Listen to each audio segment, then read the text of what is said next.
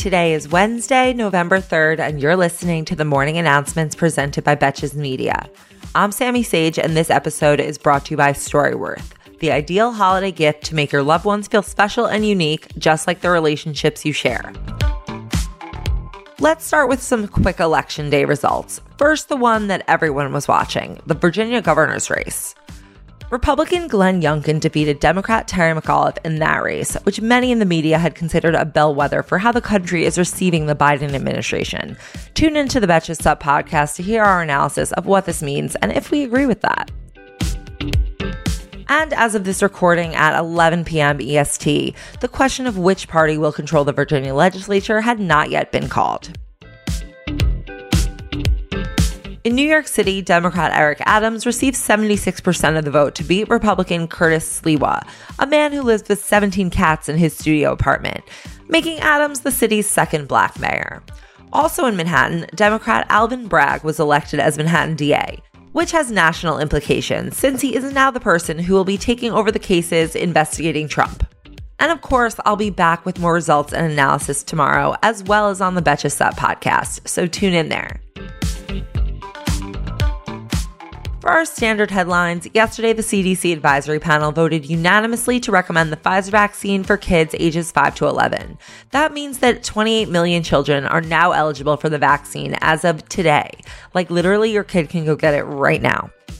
And parents, don't forget to post that vaccine Insta so the other parents know your kid is safe to hang out with. Next, we have a promising update regarding the $1.85 trillion spending bill that we're all begging Joe Manchin to vote for.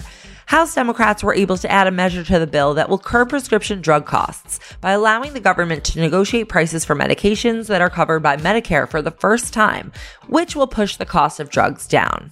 And will now allow people over age 65 to receive their medications without having to choose whether to purchase them or, eat dinner.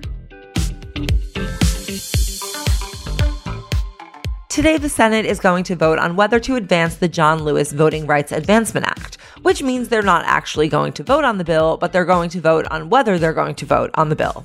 Incredibly efficient. Yesterday, a bipartisan group of senators announced a compromise on a bill, which was led on the Republican side by Lisa Murkowski. The proposal introduced several changes to the original Voting Rights Act of 1965, which, by the way, passed 98-0 the last time it was considered for renewal by the Senate in 2006. The good old days. Honestly, I'm not even going to bother further explaining what is in this proposal because it's expected to fail to get the 60 votes needed to advance anyway. No surprises there.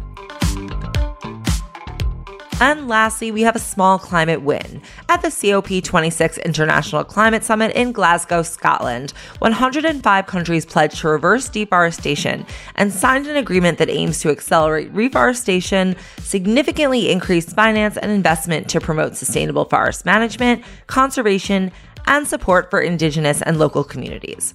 The nations who signed the agreement, which includes Brazil, where the Amazon is, spans 85% of the Earth's forest. The declaration adds about $19 billion in public and private funds, which, frankly, I think is very cheap of them. In addition to that, they also announced a plan to reduce overall methane emissions worldwide by 30% by 2030 and phase South Africa out of coal, which is where they currently get about 90% of their electricity.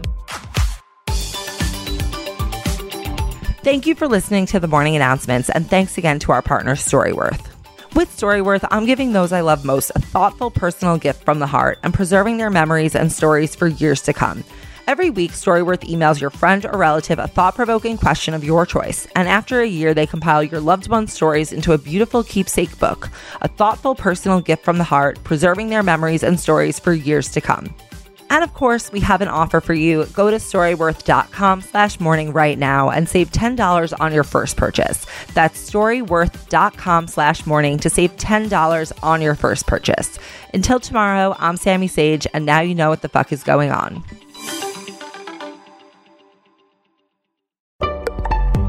Betches.